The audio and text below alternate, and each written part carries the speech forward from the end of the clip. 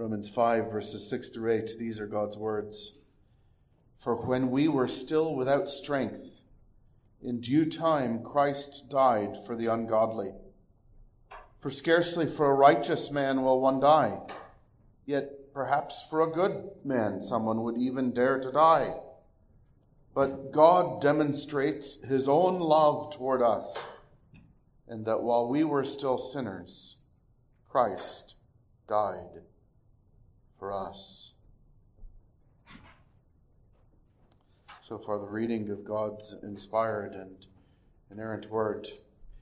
Coming out of verse 5, last week we heard about the ministry of the Holy Spirit who pours out the love of God onto our hearts.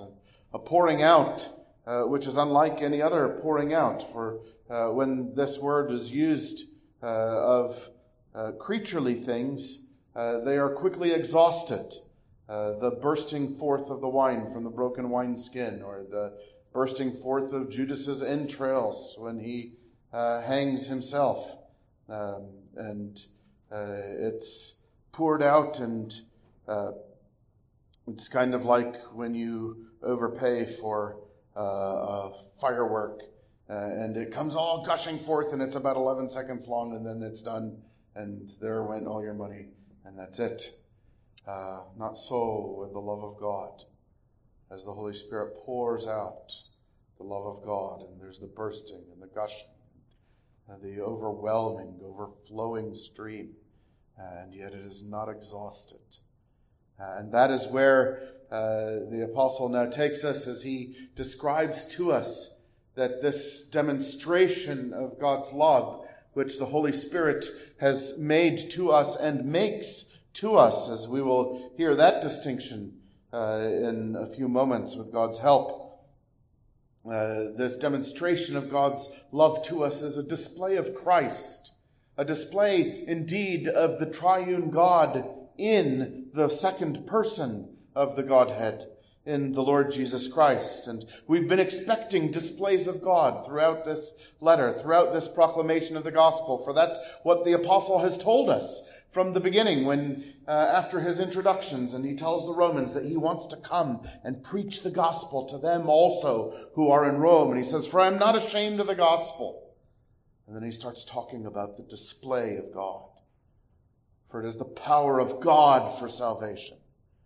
How could we ever weary or exhaust the proclamation of the power of God? He is almighty.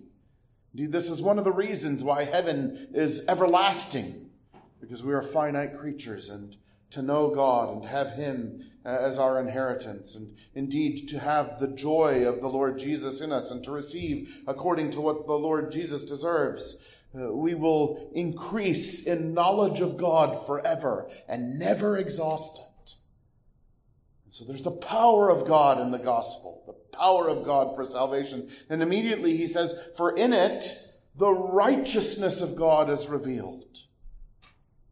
The righteousness of God for us sinners that is from faith and for faith. It's a display not only of God's power, but a display of God's righteousness. Indeed, this is what we needed, because we are under the wrath of God. There is none who did good, none who does good, not even one, apart from the grace of God. And we need the power of God to make us alive in order that we may believe. And we need the righteousness of God, which is the only righteousness that will do for us, and which can only be received through faith in Jesus Christ, which can only be received in Jesus Christ himself. And so we've been hearing about the display of the power of God and the display of the righteousness of God. And now we hear the third added here, the display of the love of God. And that's how the apostle has organized, under the inspiration of the Holy Spirit, these three verses, and what he says here: "For when we were still without strength, in due time Christ died for the ungodly." We are the ones who are without strength. Christ had strength to die. "For scarcely for a righteous man will one die, yet perhaps for a good man someone would even dare to die." But we are the ones who are not righteous. We are the ones who don't do good. There's none righteous, no, not one. There is no one who does good, not even one. He quotes other scripture as he writes scripture in chapter 3 of this letter. Jesus is the righteous one. Jesus is the good one. And so we are the ones who are without strength. We are the ones who are without righteousness and goodness. We are the ones who are without loveliness. But God demonstrates his own love toward us, and that while we were still sinners, Christ died for us. The love is entirely one way. It is not produced, in this case, by the loveliness of the object, but by the loving of the one who gives the love of the subject, in this case, God, who loves sinners. And so there is a sense in which, as he starts to open up this love of God being spread out in our hearts, he begins in a place that reaches back into the passage, the portion that we heard last week, about how we glory in tribulations, because now that we are those who have the guarantee of the glory of God. We have been justified through faith in Jesus Christ. We have peace with God. And because Jesus is our righteousness, we are guaranteed to be perfectly holy and perfectly happy forever, to come into the enjoyment of God's glory, having been made ones who enjoy God's glory. And since we are guaranteed that now, the work that God is doing in our hearts, the work that God is doing in our lives, the work that God is doing on us through tribulation is in part producing that endurance that we heard about last week. But before we came to faith in Jesus Christ, we had no strength at all. That's why the endurance was proven character, was some of the fruit, some of that sanctifying work that culminates and finishes in our glorification, when we will have been made just like Jesus, conformed to the image of his Son, as God has been determined to do since before the world began, as he says in chapter 8. But we were without strength when Christ died for us. We didn't have any hope. We didn't have any proven character, or what was proven about us was that we were entirely wicked. We didn't have endurance. We were not at all willing even to enjoy God at all, let alone to suffer in order that we might enjoy him. We were the withouters. We were without strength, without righteousness, without loveliness. But the great message of the gospel is that Jesus is all of these things for us. Indeed, Christ had the strength to die. He died at the right time, for when we were still without strength, at the right time, Christ died for the ungodly. The time of God's choosing, the time that God had appointed when he would demonstrate himself just and the justifier of the one who has faith in Christ Jesus, the time at which Jesus would be displayed as the propitiation, the one who is equal in his worth to the glory of God, for he is God, and the one who is given up on account of our sins, delivered up because of our offenses. Chapter 4 and verse 25. At the right time, Christ, who alone could die, he is the right one to die. He is the only one whose death could atone, for he is righteous and holy. And not only is he righteous and holy, but he is a divine person, yes, with a completely human nature, a true human body, a true human soul, in addition to his divine nature now, but still a divine person. And so it is God who dies by use of his human nature.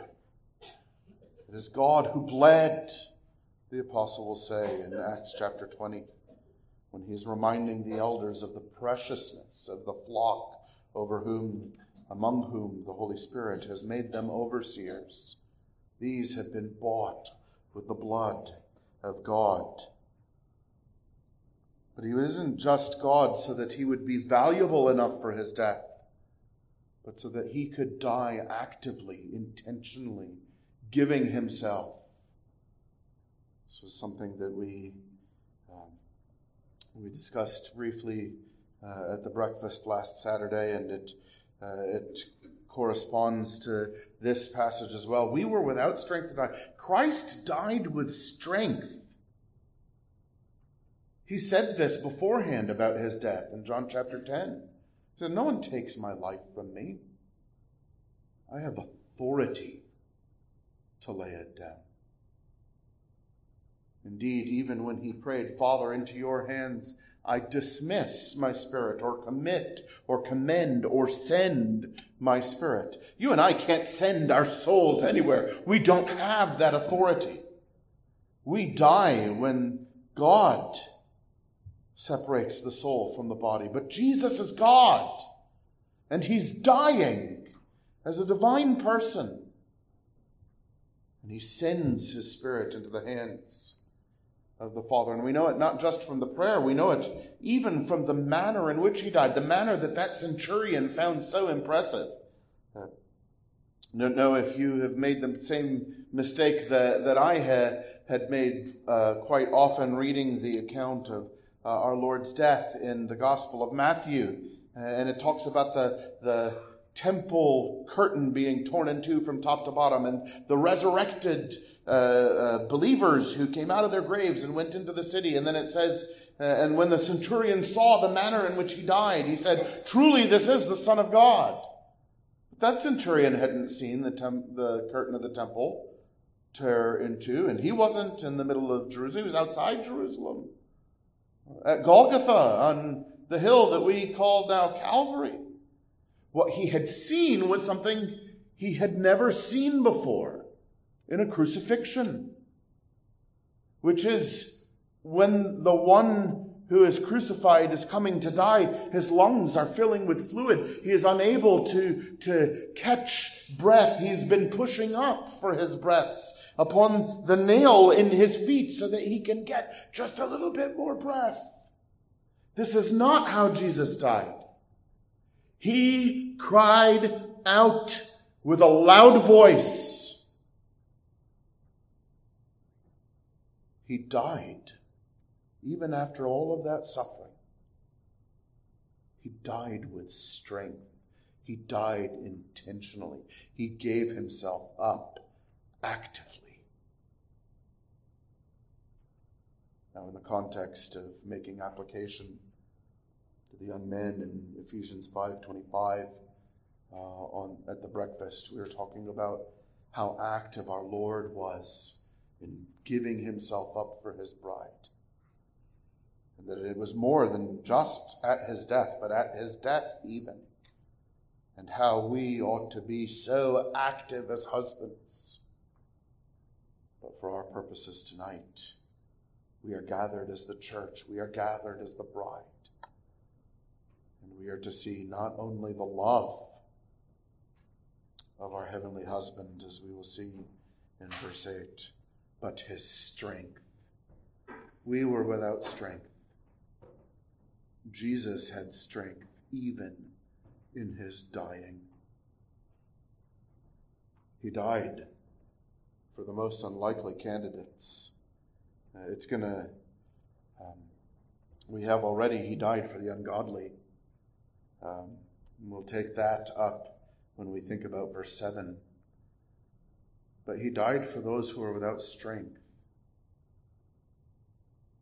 This is something that sinners, as God works on us by his grace, and sometimes even in common grace, he makes us to realize about ourselves that we are powerless. And perhaps that's something that God has been giving you in his mercy, the awareness of how powerless you are, how without strength you are. Well, if you have been discovering in your battle against sin or your endeavors to do what is right, or even to obey the littlest commands. Fret not.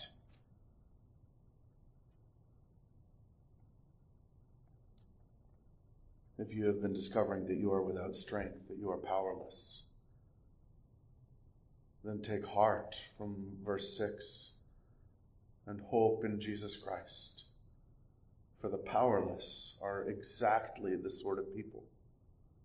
You are exactly the sort of person for whom Christ died, if you are powerless.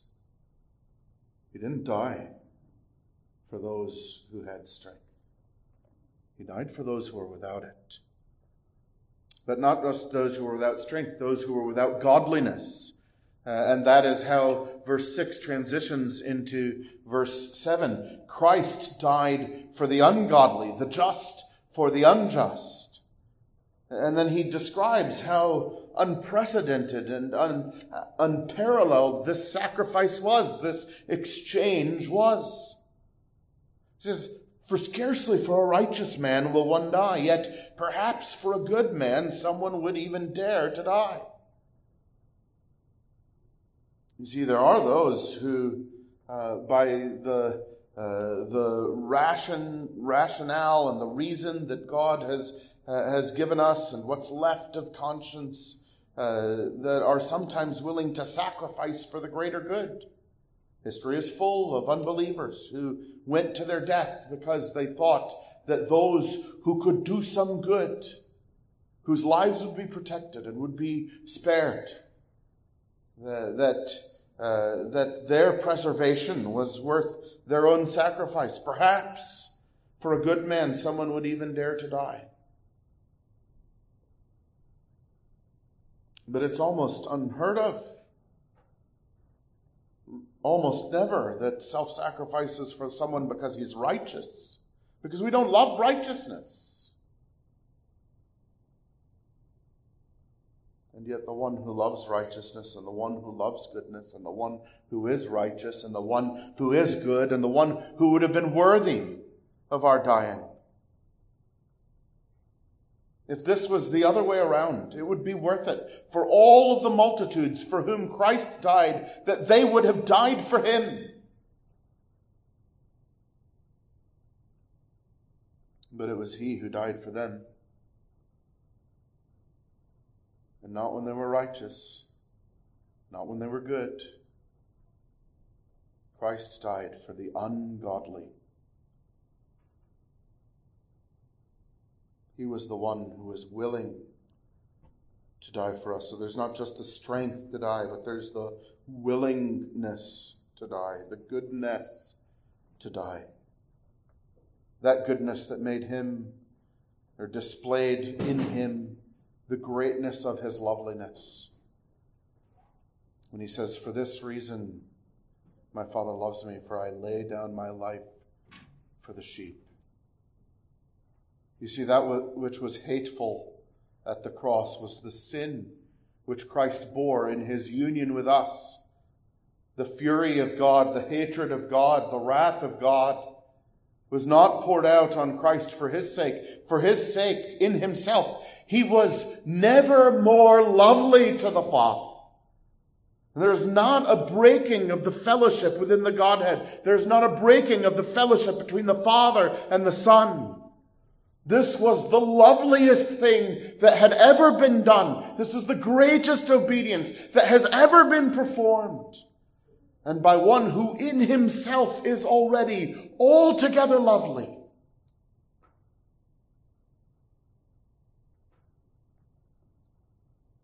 And yet he was dying for us who are ungodly, unrighteous, not good, but wicked. What was so lovely about that? Why was it so good? Why was it so righteous? Why was it the one man's great act of obedience? Yes, there's all of the active obedience. Every thought and every word and every intention, every desire, every action that our Lord has ever done in his humanity was perfectly righteous. his active, A-A-C-T-I-V-E, obedience. But Scripture also talks about the one great act of obedience. And the reason it's so lovely is because it's exactly Father-like. And so we are not only the ones who are without strength, Christ has the strength, and we are without righteousness or goodness, but Christ has the righteousness and goodness. But we were without loveliness, but Christ had all the love.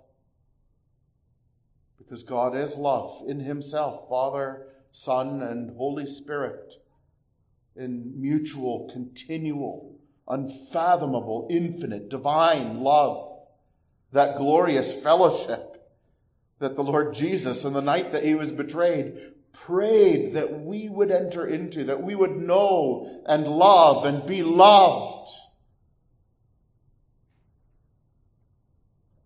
Even with a fellowship that comes out of the fellowship that the Father and the Son and the Spirit have from everlasting to everlasting, from all eternity, in himself.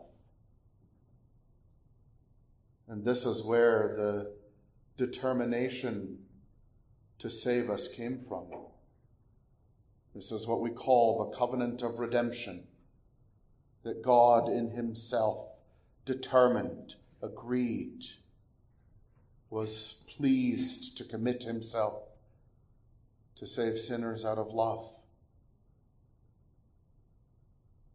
And so you have, for God so loved the world that he gave his only begotten Son.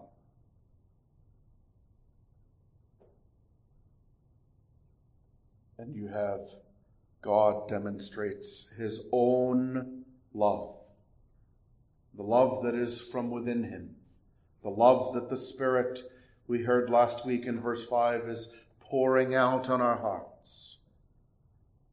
God demonstrates his own love toward us, and that while we were still sinners, Christ died for us. In this we know love, that Jesus loved us and gave himself for us. But here in verse 5 is a demonstration of God's love by an action of Christ, because Christ is God. And he was demonstrating how Father-like he is by loving us with the same love with which the Father has loved us in him. And he has loved us in himself and in the Father and by the Spirit and with the Spirit. There is not a division of wills in God. There is not a division of loves in God.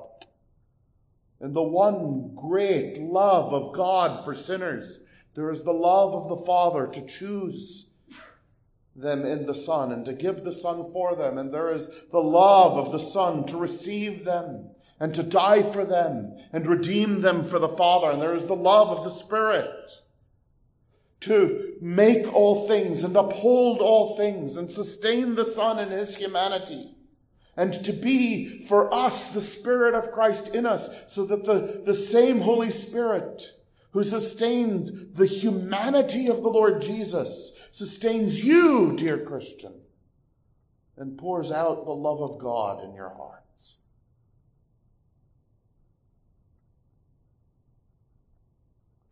We were unlovely. What remains of the image of God in man, apart from grace, he only sins against the image that is in him. Now we, for the sake of God's image in others, we find his image in them lovely. We love our enemies. We love the reprobate, even though we don't know which ones are, praise God. But even he causes his sun to shine on them and his rain to fall on them. And he pours out love and goodness in common grace. Even when it is not saving, it is still love. It is still expressed by the prophet who says, "Why will you die? Do I have any pleasure in the death of the wicked?" It is still expressed in the Lord Jesus Christ, weeping over those who were about to murder him. It is still expressed in Jesus praying for their forgiveness from the cross, and Stephen praying for those who were murdering him, and Paul, who had been participating in his murder, praying for the salvation of those who had been trying to murder him ever since he became a Christian.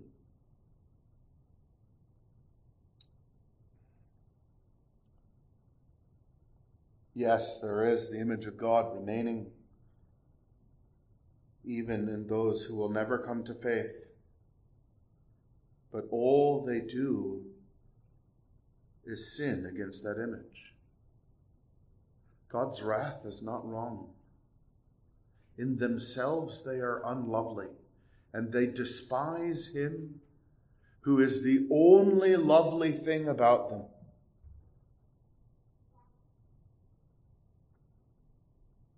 God demonstrates his own love towards us in this, that while we were still sinners, Christ died for us. You see, there is a wrong kind of self-loathing which doesn't recognize that I am made in the image of God and doesn't value his image and therefore doesn't hate sin for his sake and doesn't turn from it and trust in the Lord Jesus Christ. Because the image of God, even in me, is worth being redeemed. If there is nothing else in me, and there is nothing else in me. But there is a right sort of self-loathing. There is a right look into the mirror of Scripture and to say, I don't do good, and I am not righteous. And as my heart and mind are in my flesh, they are grotesque and filthy and offensive, sinful, disgusting, hateful. I am altogether unlovely. And we do not help someone when the Spirit is discovering that to them, whether in the ordinary providence of coming under conviction or the redeeming providence of being made alive so that they will see not just themselves but Christ and turn from themselves to him and fall upon him and be saved. We don't do someone good when we say, no, you are lovely. Because the gospel of God is the display not only of his strength and not only of his righteousness, but even of his love for the unlovely, for the sinner. And if you find that you are unlovely in yourself and people who heal your wound too easily are unable to convince you, no, really, you are good, but you know you're not, then know this also. God demonstrates his love for us in this. Not demonstrate Ted. Said we would come back to this. It's present tense in verse 8. It wasn't a one-time demonstration of his love. When he makes you to hear the preaching of the gospel of his Son for sinners just like you, for the unlovely just like you, he is now in the preaching and the hearing of the gospel of Jesus Christ, loving you, displaying his love to you, so that you will say, what a God, what a Savior. I am exactly the sort of unlovely, sinful person that he loves. That he loved at the cross. But that he loves in the preaching of the cross. And it's as the Holy Spirit brings you to that realization that he begins that work in a soul that will last forever, go on forever. The shedding abroad, the pouring out of the love of God in our hearts. If you're a believer, you are no longer without strength. Christ is your strength. You have access through Him, through faith in Him. You have access to the grace by which you now stand. If you're a believer, you're no longer without strength. Christ is your strength, and He is God. If you're a believer, you are no longer without righteousness. Christ is your righteousness twice. He's already been counted as your righteousness. And you are already, if you are a believer in Jesus Christ, you are as justified as you will ever be in glory. You are as justified as the saints in glory. Dare we even say it? You are as justified as Jesus. For God made Him who knew no sin to be sin, so that we might become the righteousness of God through faith in Jesus Christ. And if you are a believer, you are also being dressed in the righteousness of Jesus. Whatever endurance you have, whatever proven character you have, it is part of that glorious holiness that He is working in you, which will one day be completed. But part of it already is. Every little part is from Jesus. And it is lovely. And He who loved you when you had no loveliness at all, how much more can you be sure? Not so much how much more does He love you. His love doesn't wax or wane. It is the love of God. It has been full from within Him from all eternity. But how much more can you be sure of that love? He loved you when you were unlovely. And He has counted you lovely. And He has begun to make you lovely. God demonstrates present His own love for us in this. While we were still sinners, Christ died for us. Though still a sinner, you now know by the ministry of the Spirit, you are loved with God's own love from within Himself, within the triune Godhead. May the Spirit continue to pour out the knowledge of that love throughout our hearts. Amen.